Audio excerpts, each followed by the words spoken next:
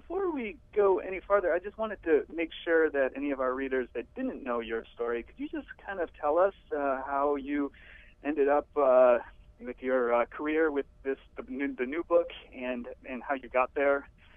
Just give us a short explanation of that first. Oh yeah, sure, absolutely.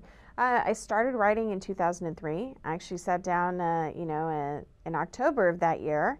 I finished my first novel by November, and I sat down and wrote another one and just kept going. And then that summer, it was about, I think, June or July, Lori Foster had a contest on her website where she would take, entries. It was about 3 pages of a story, and she would read through them, and she would pick 20 finalists and would forward them to her editor at Kensington Publishing, and with the thought that perhaps the editor would like it and pick it up for publication.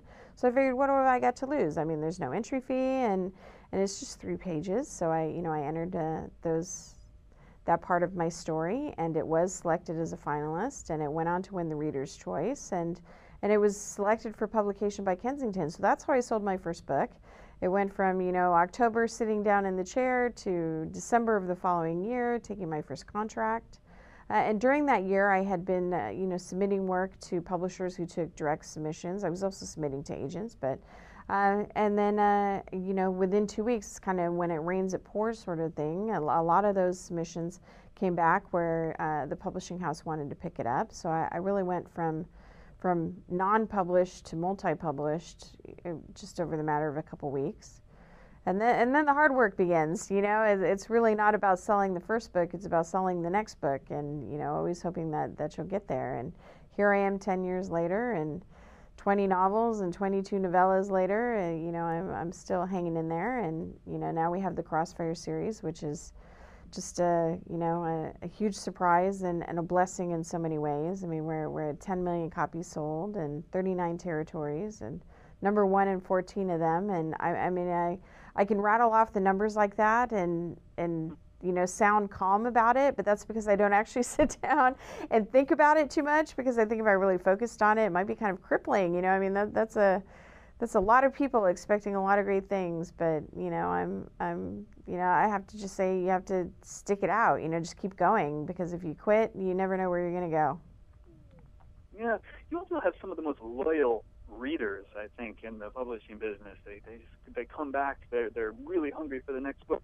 Give me advice for writers trying to build a following and interact with their readers in a more effective way.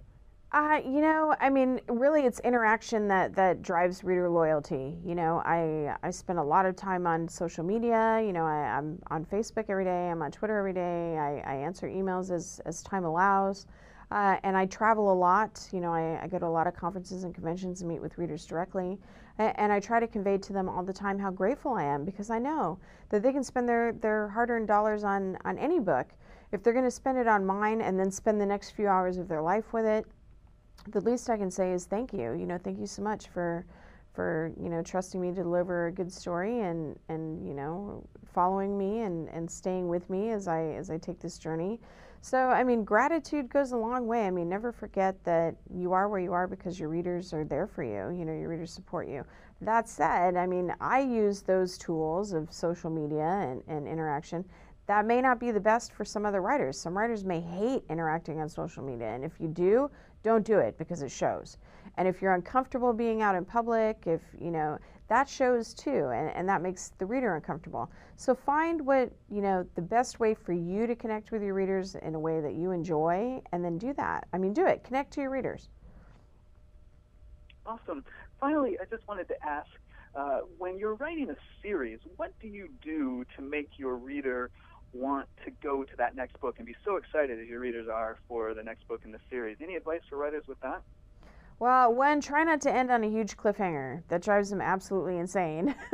That said, of course, you should have a story arc, and some threads, of course, of those are not going to be finished. And try to end the book in an optimistic place, but with the reader saying, "But I want to know what happened here, and I want to know what's next, and I want to know. I just want to know," and that will drive them to pick up the next book. I can tell you, a series of one cliffhanger after another will drive them absolutely insane. You will hear it. You will hear it nonstop. All right. Thank you for stopping by. I really appreciate it. And good luck on your tour. Oh, thanks. Thank you so much. I was glad to talk to you.